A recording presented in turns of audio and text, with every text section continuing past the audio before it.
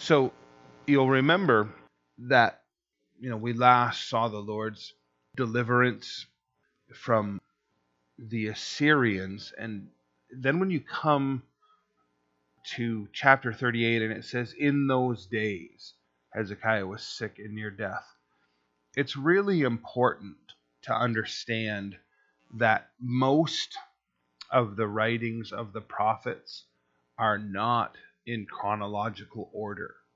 The scripture, by and large, is in chronological order. There are some fair elements that are not, but especially the chapters of the prophets, they wrote individual prophecies, and so those prophecies were kept and compiled, but as far as their order, it's very out of order.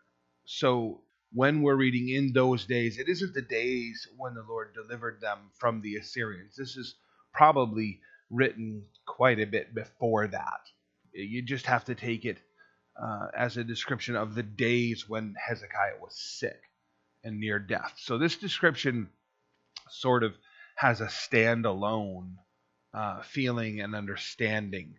And both Chronicles and Kings give us a slightly better idea of where these occurrences were in the reign and in the life of Hezekiah. I'll remind us that Hezekiah is an especially good king. Now, there's a revival that has happened in his own heart, and he's been drawn very close to the Lord personally, and he has undertaken a massive reformation. And if you've never really thought about that word, the reformation of the spiritual ideology and worship of the people of particularly Judah. So the revival that's happened in his own heart as a king and the authority that he bears, he's now presenting that and performing that in his nation.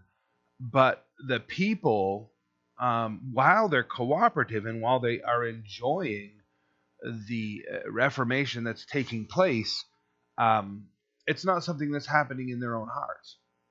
It isn't a thing that has happened in their own heart and ignited and produced what we would call revival, or awakening in the community and the nation. They've reformed. We talked about how they've gotten rid of the high places, which were not necessarily idolatrous, but certainly rebellious, because God had commanded them to come to Judah and worship him there in the temple. And instead, all of the people are sort of making up their own mind and having their own altar and worship of God in their own place and in their own way. And God is saying, no, you need to do as I've commanded and come to Jerusalem and worship in the temple. So Hezekiah has brought about a great reform. And in the midst of that, in those days, Hezekiah was sick and near death. It says, continuing in verse 1, "And Isaiah the prophet, the son of Amos, went to him and said to him, Thus says the Lord, set your house in order, for you shall die and not live." Isaiah's bedside manner is not especially fine-tuned. You know what I'm saying? While there's a truth to this, it's really very blunt, and I can only imagine how difficult it is to take this sort of message. When it says in verse 2, "Then Hezekiah turned his face toward the wall and prayed to the Lord," the idea is he was so overwhelmed with the message and with the circumstances that he just, isolates himself as much as he can, probably in a room full of people. Certainly there are a few there, if not many, attending physician, heads of state. If he's sick to the point of death and they've summoned Isaiah, then people are lingering to care for his every need, and also to make sure that if he is going to pass from the scene, that the authority of the throne passes rightfully to who it belongs. This is This is a man of tremendous influence within at least Judah. So he turns his face to the wall. The idea of just, going into his own prayer closet, isolating himself in prayer and pouring out his heart to the Lord, and it's complaint and it's heartbreak and regret all at the same time. So verse 3, his prayer, and said, "Remember now, O Lord, I pray, how I have walked before you in truth and with a loyal heart, and have done what is good in your sight." And Hezekiah wept bitterly. He's, imploring the Lord on the idea of, I have been good and I have done right, and I am a king of reform. I've brought the people's hearts back to where they belong. In his mind, this is an injustice. And, we in the New Testament sense of things, especially when we know the outcome, look at this like, this is sort of out of sync with our doctrine.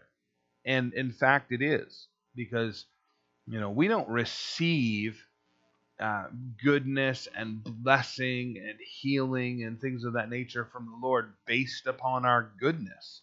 We receive them based upon the goodness of Christ. When the book of James is telling us, if we're sick, to go before the elders, be anointed with oil, prayed over, and the prayers will make that one well, and his sins will be forgiven. It's the idea of imploring the Lord on his credentials, not our credentials. So our New Testament sense of things is very different than Hezekiah's Old Testament sense of things, because in the Old Testament sense of things, this is the agreement with God. You do good, you obey me, you don't live in rebellion against me, and I'll bless you, and I'll bless your crops, I'll bless your health, I'll bless your families. So that sense of things is in place here, and we shouldn't begrudge the fact that he's praying this way, nor should we try to then apply it to the New Testament sense of things. This is an Old Testament relationship between the man and God under that old covenant, and he's just saying, I've done everything right. I'm a reformer as far as the king goes. How in the world could it be that you're just suddenly coming with a prophet to tell me I'm gonna die? That makes no sense at all. Now in verse 4, it says, "And the word of the Lord came to Isaiah, saying, Go and tell Hezekiah, Thus says the Lord, the God of David your father, I have heard your prayer, I have seen your tears. Surely I will add to your days 15 years." Now, a few things to examine and think about. The naysayers, the critics, immediately jump in and say, "Aha! Isaiah was wrong. He first tells Hezekiah, you're going to die, and now he tells Hezekiah, you're going to live. So he's prophesied something that's false. Therefore, he's a false prophet. So we shouldn't listen to him." Well, guess what? He was right on both accounts. I mean, if you ever want to prophesy with 100% accuracy and make sure you're never wrong, tell someone they should set their house in order because they're going to die. Because 10 out of 10 people die. Right? I mean, the message is true to every human being. Within this, it causes Hezekiah to turn to the Lord in a way he never has before. Secondly, the Lord's prerogative. There's a great mercy in knowing when you're going to die. You think about the people who maybe you even knew, who their walk with the Lord was sort of unsure. They made professions of faith, but then didn't live by that faith, and then were taken from this world, and then everyone's left wondering, are they with the Lord, or maybe they're not? I mean, how sincere was their faith? How sincere was their profession? To what point are we strictly relying upon the righteousness of Jesus Christ versus the conduct of the person? It gets muddied up. When someone makes professions of faith and just lives according to that faith, then when they pass away, everybody goes, there, I don't have any questions. It's a very clean and cut situation. I mean, I think it is anyway if you make professions of faith in Jesus Christ, but I've also seen people that make professions of Jesus Christ and then live completely contradictory to it. Okay? When someone knows I have a number of days left, they tend to walk in a very strict way. There's a mercy to that. There's a graciousness to that. I apply that to capital punishment. Seriously, in my mind, I think it's very gracious. Someone has committed a capital crime that's worthy of death, and you tell them, hey, on this date, you're going to meet your maker. That gives that person who's absolutely undeserving of ever being in the presence of the Lord time to get right with the Lord so that they can be forgiven and live in an eternity in the presence of the Lord. That's a wonderful thing. It was Jeffrey Dahmer. What a psychopath. I mean, homosexual, homicidal cannibal. And a Christian couple gained access and visitation to him and began sharing the gospel with him. He surrendered his life to Christ. I don't take anything away from the families that lost their loved ones at his hands. I mean, what an unthinkable injustice. That man was an animal. None of us deserve salvation. Jeffrey Dahmer accepted Jesus Christ's salvation. He did a series of interviews, and in them, he talked at length about how his whole sinfulness and perversion began with finding pornography that his neighbor kept throwing away in the trash. And once he discovered it was there, he regularly checked for it and started building for himself a collection which grew into an insatiable appetite as a child until by the time he was an adult, he was a monster. And he wanted to share that message with the world, how that perversion had destroyed his heart and mind and helped turn him into what he was, and how he had received Jesus Christ's forgiveness and was preparing to go spend an eternity in the presence of the Lord. Can you think of a message that Satan would hate any more than that? The confession that this is how I became a monster, and also the evidence that this is how I found forgiveness from my Maker, and I'm ready to go pay the cost for my sin and my crimes and be in the presence of the Lord. And in my opinion, that's why Satan inspired one of his cellmates to beat him to death with a broomstick just hours before the interview where he shared that before he got the opportunity to share that with the world. The graciousness of Christ, of knowing your day, knowing when you're going to be in the presence of the Lord, to set things in order. As Isaiah said, set your house in order. Whatever was lacking in Hezekiah's life, he had opportunity to set that in order. And now the Lord has said, I'm going to add 15 years to your life. I will deliver you and this city from the king of Assyria, and I will defend this city. And this is the sign to you from the Lord, that the Lord will do this thing which he has spoken. Behold, I will bring the shadow of the sundial, which has gone down with the sun, on the sundial of Ahaz, 10 degrees backwards. So the sun returned 10 degrees on the dial by which it had gone down. Now, it's very plain, very simple. Okay, I'll discuss a few elements that the critics want to freak out about, but it's very simple. The light that was falling upon the sundial that was fixed in place in Hezekiah's life, by which they told the hour of the day, had already passed and now went back 10 degrees. Simple as that. How did that occur? Well, we've got no idea. Okay? Just that the sun went back 10 degrees. Was there a servant in the house who was adjusting mirrors, you know what I'm saying? And, pitched the sunlight upon it in a specific way? Did the sun, I'm giving you the absolute lamest possibility. Or, did the earth literally reverse in its rotation and pull, and the sun moved upon the dial? We've got no idea. No idea whatsoever. Have you ever looked at your watch or the clock and thought it was a specific time? Your heart's set on it being that time.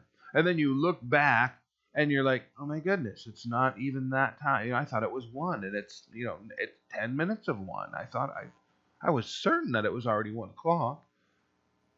Well, was it that sort of thing in his heart and mind? We've got no idea how it is that this 10 degrees took place, other than it took place.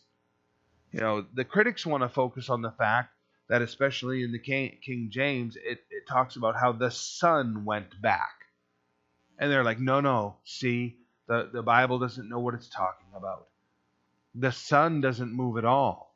So if anything happened in regard to the astrological conditions, then it would have to be the earth. Therefore, God doesn't know what he's talking about. Because, okay, so let me just ask you this. Don't think, just say it in your mind. Did the sun rise this morning? Okay, did the sun set this evening? Okay, you're wrong. Because the sun stays in the same place. You don't say when the sun comes up, oh, the earth turned this morning. You say the sun came up. The sun didn't come up. The sun's in the same place it ever was. We turned. It's just an expression. Okay? The critics always want to point out, I got no idea how this took place, other than to tell you straight up, it took place. This man inquired of the Lord, and the Lord said, I'm going to do this, and this will be the sign for you to prove to you and give the evidence that the sun on the dial is going to go back 10 degrees. And there's all kinds of ways that could have taken place. It took place. It's a very simple thing that the Lord does in order to convince the man, to show him. Have you ever had circumstances where the Lord spoke to your heart and then gave you a confirmation? And then as you try to explain it to the people around you, how the Lord confirmed it to you, you can see the expression on their face where they're going, you are nuts. Okay? You've had the Lord confirm something to you. Hezekiah had the Lord confirm something to him. The world looks on at this expression and says, this is crazy, this is impossible, there has to be something wrong, something explained differently. We don't know. Other than, here's the proof that's in the pudding. The guy lives for 15 more years. That's a historic fact. Okay? Look, let's be the critics. Okay? Let's play the devil's advocate. Isaiah was wrong. Hezekiah was wrong. All of this record is wrong. Well, guess what? 15 years after this moment in history, the man passed away. It's all accurate. You can't deny what's written here. It occurred for the man. The scripture is trustworthy. The Lord is trustworthy. The element that's always questionable is the human being, right? You hear something from the Lord in your heart and mind. Very often what you have to do is set it aside and go, well, we'll see if that comes to pass. Hezekiah saw it come to pass. Now, to discuss another element of this, because maybe you're looking at something in your own life and thinking, man, I need the Lord's intervention. If God can do this, I need God to turn the sundial back in my life. I need God to intervene. Pause for a moment. 3 years after this prayer, 3 years after this transpires, there's a son born to Hezekiah. If he was going to pass away, Isaiah says your house needs to be put in order. You're leaving planet Earth. He pleads on behalf of the Lord, and God extends his life 15 years. 3 years later, the son that is born to him is Manasseh. Manasseh is one of the most wicked kings that this nation ever sees. We could say, in the end, the nation would have been better off without Manasseh. Now, I have to go the other direction and disagree. His wickedness, perhaps it even exceeds Jeffrey Dahmer. He murdered his own children. Guy was a psychopath. He was a very wicked man. Made his children pass through the fire of Molech. So, really wicked in the behaviors of the king. At the same time, he repents of his sin, and God forgives him and shows him grace. That's remarkable, right? So, which side is it? Nation better off without it? Or how about the divine example that no matter how bad the circumstance get, God's willing to forgive Manasseh, willing to fix situations that in our mind, we might judge and say the world's better off without any of that. The graciousness of Jesus Christ, the working of the Lord. What a wonderful thing. So here, you see that Hezekiah is given 15 years, and the Lord is making these promises and giving him this sign. And then in verse 9, this is the writing of Hezekiah, king of Judah, when he had been sick and had recovered from his sickness. So he'd been sick and now he's recovered. And we'll see how some of that transpires. Quite a prayer. I said in the prime of my life, which he's 39 years old, okay, when he's sick. And you can kind of look at it both directions. He's not a kid. He's lived, a good portion of his life, but he's also not very old at all. To think, there I fulfilled my purposes, and yeah, 39 is a good old ripe age. That's a far cry. I mean, he's just, basically getting going. So I said in the prime of my life, I shall go to the gates of Sheol. I am deprived of the remainder of my years. Now, for any of you that, have another translation that says, I shall go to the gates of hell, or if you know the term Sheol as hell, there are 3 terms in the Bible, and I want to define this before we move on, because we've got this Old Testament sense of things going on here. You have 3 terms in the Bible regarding hell, and a couple of them don't imply hell the way that you and I might naturally think of the place of fire and torment. You have Sheol, and that is used in the ancient Greek tongue a lot. You'll find the old poets that refer to Sheol, and then you'll also find the term Hades, or it's sometimes pronounced Hades. So Hades and Sheol simply mean the place of the dead. So that ends up having a lot of different descriptions. Literally, the graveyard could be full of the righteous and the unrighteous. And you could say, and they would say, that is Sheol. That is the place of the dead. It more means, and it is significant and important for us to understand, it more means the eternal place of existence of the dead. So one more time, that could be paradise or the place of torment. It doesn't necessarily mean that we're talking about hell. Then there is that term which has got a few different Greek and Hebrew pronunciations, but Gehenna, which, the dump outside Israel was where they disposed of everything. Just to be graphic, if the family dog died, they would throw the carcass in Gehenna. You would also throw, all of your waste in there, your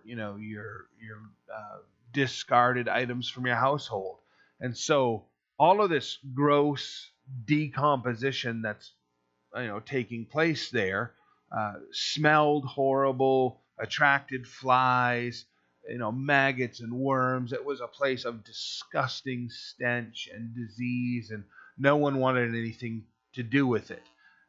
They would light it on fire, pour fuel in there and light it on fire, and so it was constantly smoking, constantly smoldering, constantly stinking, decomposing, rotting, and Gehenna became the term for the hell of torment that we think of. So when you think of that place of torment, Gehenna, the dump, the burning, the decomposition, and the spiritual state of rot and decomposition and eternally condemned and separated from God, that's all one picture for the readers and the writers of ancient texts and scripture. You might even know Gehenna as the lake of fire. Now, hell, we're going to take a look at specifically, not just following all of my jumbled description here.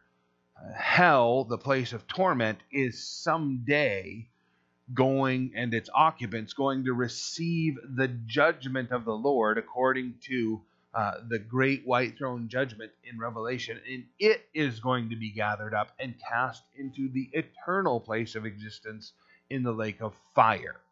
So let's turn, keep your bookmark there, but let's go over to the book of Luke.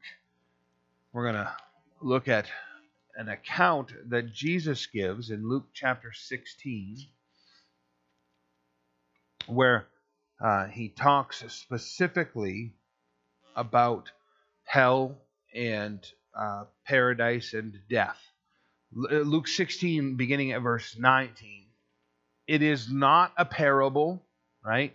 When Jesus tells a parable or teaches a parable, he often says, let me teach you a parable, or listen to this parable. And if he doesn't say it, then almost always the scripture says it. The author says it. Matthew says it. Whoever's writing says, and he taught them a parable.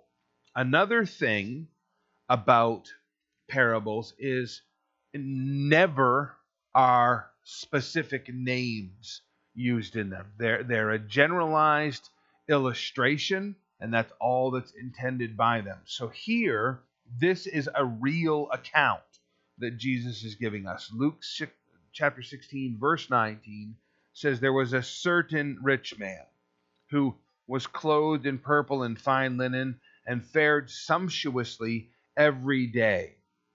There was a certain beggar named Lazarus, so there's your specific name, full of sores, who was laid at his gate, desiring to be fed with the crumbs which fell from the rich man's table. Moreover, the dogs came and licked his sores.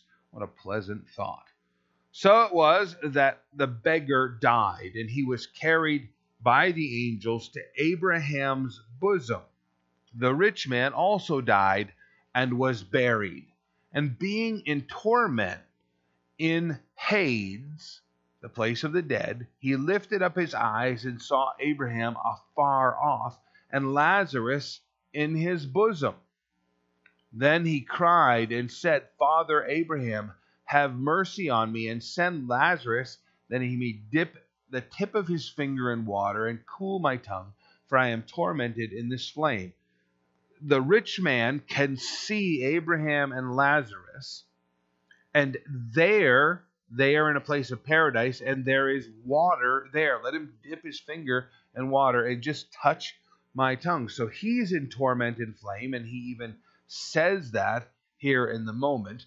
It is the same location physically inside the earth, and they're able to communicate with one another. They're close enough to communicate, be it even if they have to shout very loudly, they're able to communicate back and forth across from one another. Follow how this transpires. Abraham said, "Son, remember that in your lifetime you received your good things, likewise Lazarus evil things, but now he is comforted and you are tormented." So it's a place of physical and emotional and spiritual comfort. But right there, visible, is hell, that is torment. Besides all this, between us and you, there is a great gulf fixed, so that those who want to pass from here to you cannot, nor can those from there pass to us. So then a discussion goes on about whether they can go back to the land of living and share the message that there is a hell and a place of torment with the living, and the answer is no, it's not possible. And no one would believe anyway if someone did return from the dead. The physical description of hell recorded there, and how it's going to transpire that they will eventually be, cast into the lake of fire. It's a really unfortunate thing that the idea that so many people want to say that, oh, it's not as the Bible describes, that if you die, you're just going to be like burned up and exist no more. There have been books published on the matter that say as much. It's unfortunate that people of such strong influence are able to convince people that hell is not a physical place and it's not a place of fire and torment.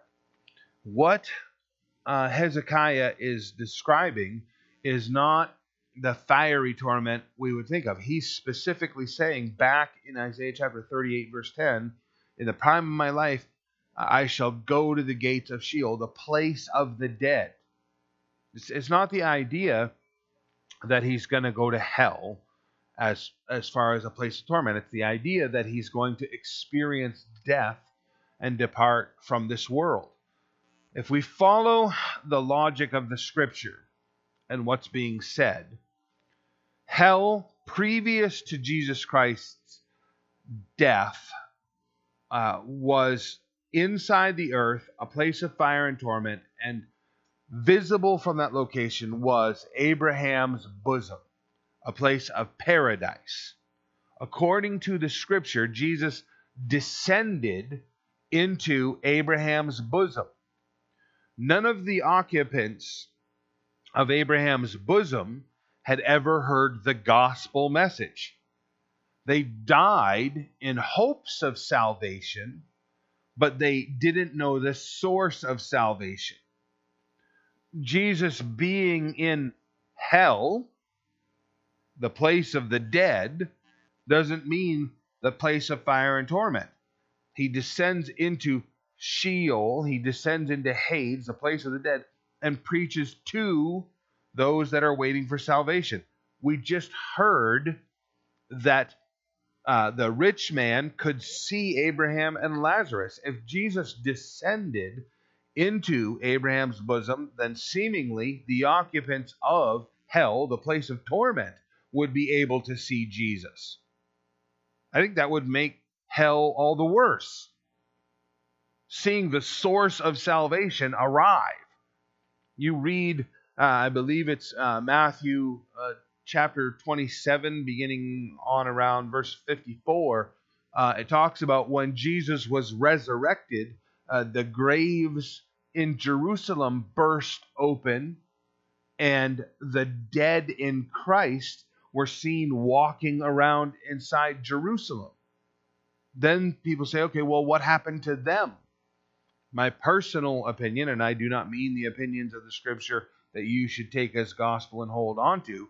I'm saying Will Cass's personal opinion is that according to what Peter says, Jesus descended into Abraham's bosom, the place of the dead, preached to them the gospel for 3 days.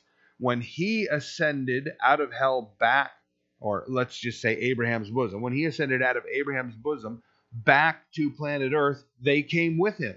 All those who had been in Abraham's bosom waiting for salvation ascended to the earth, but they don't have the opportunity to go to heaven yet because there's no access to heaven until Jesus Christ has taken his position at the right hand of the Father. So 40 days later when he ascends, my personal opinion is they ascend with him. Now they're in paradise. So Abraham's bosom is emptied out. Think about what a torment that would be if you're in hell. That place used to be full. It's a place of paradise and running water. And now it's completely unoccupied. And we get to just look at it every day from hell. That would make it even worse. Hell has, levels of hell. Yeah.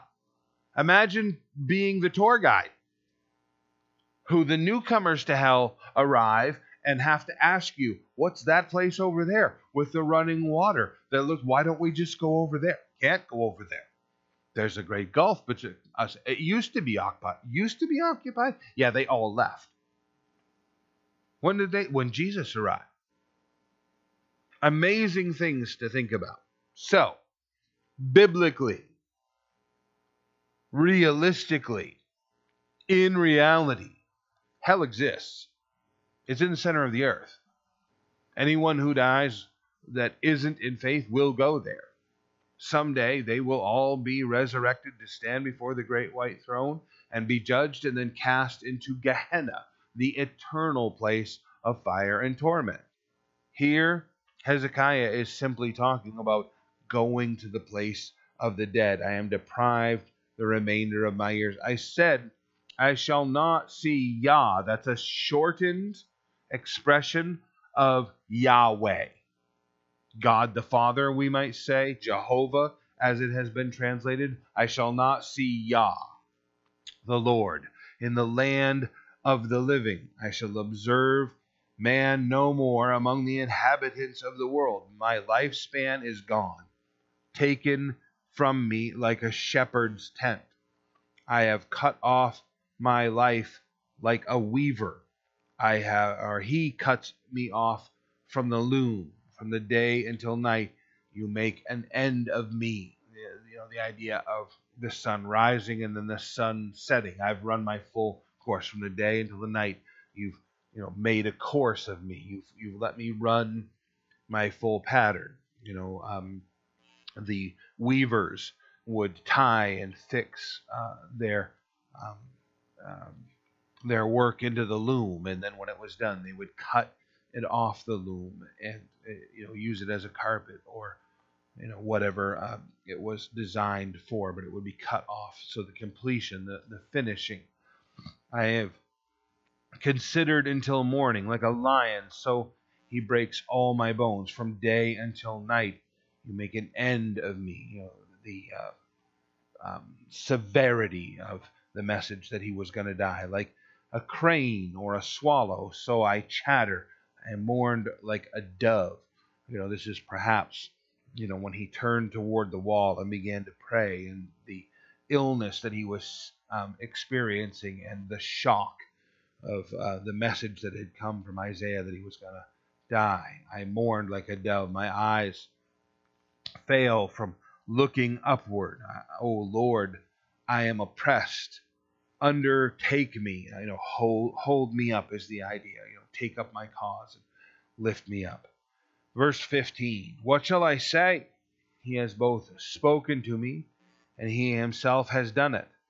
I shall walk carefully all my years in the bitterness of my soul. O Lord, by these things men live, and in all these things is the life of my spirit. So you will restore me and make me live. I'm going to be very serious about the remainder of my life now that I've faced death. The fact that I came right to the brink and knew I had the word of the prophet directly from the Lord that my days were done.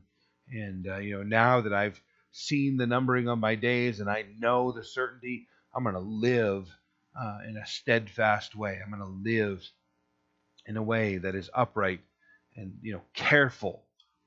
He says in bitterness. The idea is that bitterness in my heart that I did experience is going to cause me to be very circumspect about my behavior because the Lord has restored me. Indeed, it was for my soul, my own peace, that I had great bitterness, but you have lovingly delivered my soul from the pit of corruption, for you have cast all my sins behind your back. That's a beautiful picture there. The idea of the Lord is cast anything that could be remembered as sinful behind him, so that he can't see them anymore, can't look upon them. There's a telltale statement he makes at the beginning of 17. Indeed, it was for my own peace that I had great bitterness. I want you to remember that as we move forward and hear some other things about Hezekiah. He's not considering anyone else in the process. It's a strange behavior for this man of God, that he's focused on self. And it plays out in a couple more ways as we move forward. For Sheol cannot thank you. Death cannot praise you. Those who go down to the pit cannot hope for your truth. The idea is that their fate is sealed. It's an eternal thing. This is doctrine, Christian biblical doctrine that's established here. Those that say, there's this idea of annihilation. They say that once you go to hell, you're just, going to be destroyed. That you don't have to worry or be concerned about living in eternity in torment. Whether it's 1,000,000 years or 1,000 years or instantly, when you enter hell, you're just going to be burned up and destroyed and exist no more. That's not what the Scripture says. The Scripture says we are eternal beings. Right now, people say that, we're going to preach the gospel message to you so that you can have eternal life. You already have eternal life. The idea that you're going to live eternally. Everyone is going to live eternally. We were created in the image of God. The question is, where do you end up living for eternity? In God's presence or separated from God for all of eternity? The idea of what Jesus is saying of eternal life rather than eternal death. You don't want to be experiencing that torment for the rest of your life. So this statement that he's made, that once you're there, there's no hope. Once you've entered eternity or entered Sheol, it doesn't matter which side of the fence you're on. Once you enter there, it's an eternal prospect. You're eternally in the presence of the Lord, or you're eternally separated from him. The living man, he shall praise you, as I do this day.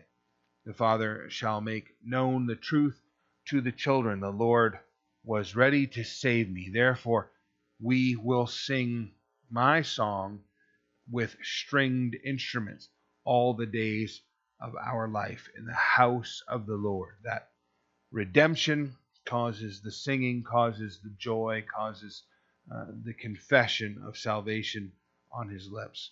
Now Isaiah had said, let them take a lump of figs and apply it as a poultice to the boil. So now we know the source of his illness, some type of boil, and he shall recover, whether it's one boil or he has boils all over.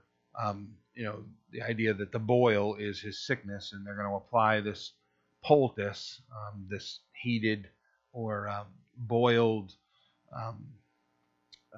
apparatus that contains figs inside it, and he shall recover. Hezekiah had said, "What is the sign that I shall go up to the house of the Lord?" So, the idea also that medicine is approved and necessary. Whatever medicinal this was, I don't know if you want to like start going to the health food store and buying figs and making poultices or whatever, but it's the sort of thing that implies medical treatment was necessary for his circumstances. And there are those within Christianity that act like seeking medical treatment is somehow ungodly or sinful. Nothing can be farther from the truth. Jesus Christ himself said the sick need a physician. People that say, well, I just know that God has healed me and made me well. Great, praise God. Now go see a doctor. And they are like, why? That's like a faithless act. Go see your doctor and have him confirm that the Lord has healed you, so you can witness to your doctor and then to the whole world that, number one, you were sick and now you've been healed. Okay? There's nothing in the scripture. I mean, if you hear it in your heart and you don't find it necessary to go see your doctor and know that the Lord has healed you, praise God. Absolutely wonderful. But really know this: the scripture has absolutely no condemnation. In fact, encourages medical treatment. So, these people that, try to act all intimidating, like they're somehow more spiritual because they don't go to a doctor, that's just a load of hogwash. And very often what it ends up being is a trick of our enemy, of Satan himself, that causes people in their pride to not go seek the medical treatment they in fact need. And they end up in very dire circumstances because of it. So treat him with the fig poultice, and he'll be made better. Now, it says at that time, Merodach-Baladan, the son of Baladan, king of Babylon, sent letters and a present to Hezekiah, for he heard that he had been sick and had recovered. So a wonderful gift and a wonderful acknowledgement. Merodach-Baladan is not currently the world power, right? The Assyrians are currently the world power, but in time, Babylon is going to become the world power, and they're at this point they're of just a slightly lesser status than Assyria. Certainly, if they tried to raise their prideful head, Assyria would chop it right off. Assyria is the force to be contended with on planet Earth at this time. But Babylon is quick on the rise, and this seemingly insignificant little country and its king are now being acknowledged by an up-and-coming world power, Babylon and its king. So it's flattering, right? I mean, if the governor sends you a letter because you were sick and you got better, and she says, "Hey, I heard you were sick and I'm so glad you're doing better now," that is kind of an honor to receive a letter from someone of authority. So this is the idea here. Hezekiah was pleased with them and showed them the house of his treasuries, the silver and gold, the spices and precious ointments, and all his armory, all that was found amongst his treasures. There was nothing in his house or in all his dominion that Hezekiah did not show them. Now, if you've not read this before, if your heart just sank right there, like, I don't know if that's a good idea, you're absolutely right. Okay, that is a bad idea. You don't just take, especially the ungodly, and just say to them, let me show you everything that's of value to me. Okay? Thanks for the letter. Very flat. I'm so blessed that you, in your high place of authority, were thinking of me. Neat. Really appreciate it. But you don't just rip open the doors of the vault and say, check out all the stuff I've got. Really bad idea. Really bad idea to expose themselves this way. Then Isaiah the prophet went to King Hezekiah and said to him, "What do these men say, and from where did they come to you?" So Hezekiah said, you can almost hear the naivety in his voice, "They came to me from a far country, from Babel. They're not even our neighbors. They live a long ways off." Anybody remember that whole ordeal with the children of Israel? And they signed the agreement, and it ends up biting them once they're all done. And it comes from a far country. He said, "What have they seen in your house?" So Hezekiah answered, "They've seen all that is in my house. There is nothing among all my treasuries that I have not shown them." Then Isaiah said to Hezekiah, "Hear the word of the Lord of hosts." And it's important that we learn and know and remember that when that phrase is used, it's the Lord of armies. Okay, so this isn't the idea of the God who's created all things, the man in charge, the big guy upstairs. This is the idea of the Lord who is in command of the armies of heaven, the commander in chief, the general over his troops. It's militant on every level that this response is coming, and it should cause Hezekiah to swallow hard at this point, oh man, the Lord of hosts is now speaking to me. This is the message. "Behold, the days are coming when all that is in your house and what your fathers have accumulated until this day shall be carried to Babylon. Nothing shall be left, says the Lord, and they shall take away some of your sons who will descend from you, whom you will beget, and they shall be eunuchs in the palace of the king of Babylon." Now, all of that ends up coming true.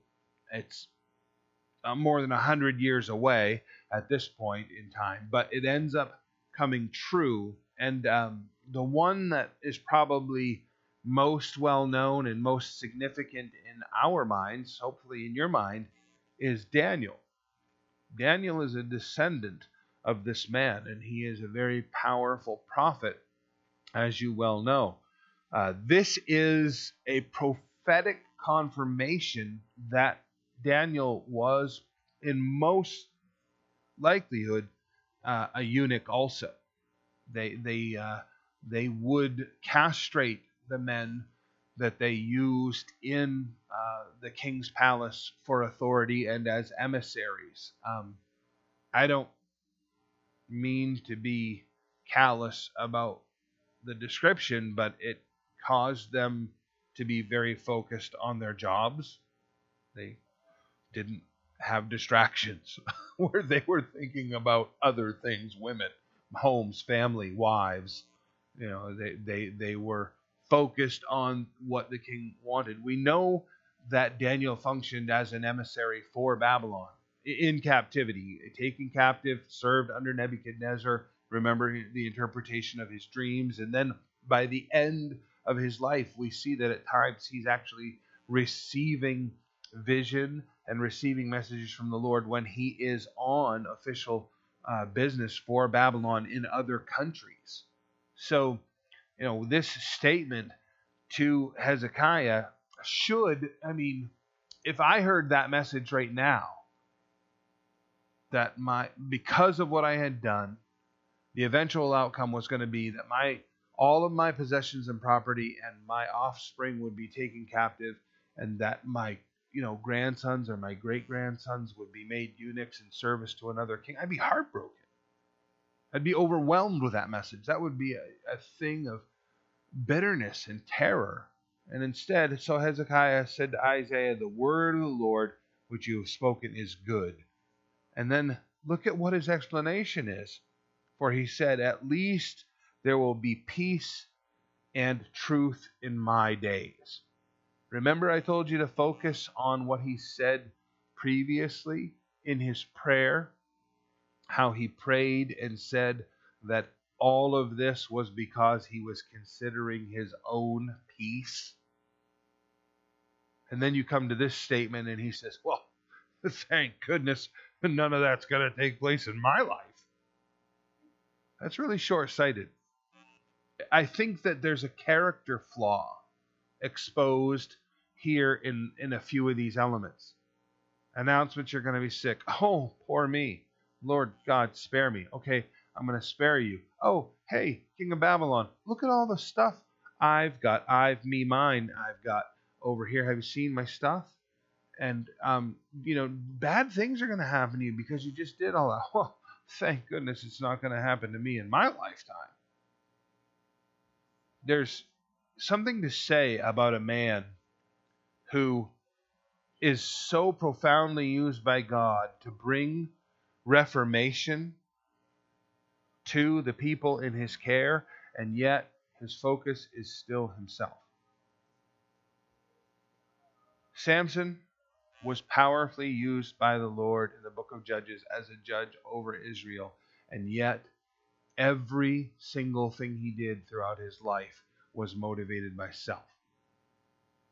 All the way through. Even his last act as he killed himself, right? He pulls down the pillars in the center of the Philistines' temple of worship, and it collapses and kills all of those Philistine lords. It's the greatest victory he had in his entire life. He makes the statement as he goes to prayer and asks the young servant boy to put his hands on the center pillars there as he's about to destroy the temple and all of the Philistine lords that are there. He says, God, let me do this last great act because of what they did to my eyes. He's not even concentrated on, Lord, because they've defamed your name. Lord, because they've been so injurious and murderous toward our people. Lord, because of all of these other... His whole motivation is, God, let me get them for what they've done to me.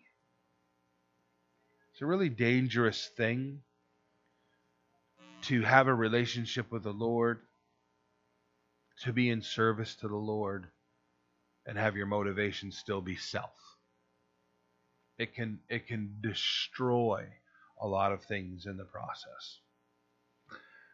Sometimes we have to learn painful lessons from the examples God gives us, like Hezekiah and Samson. So take it to heart.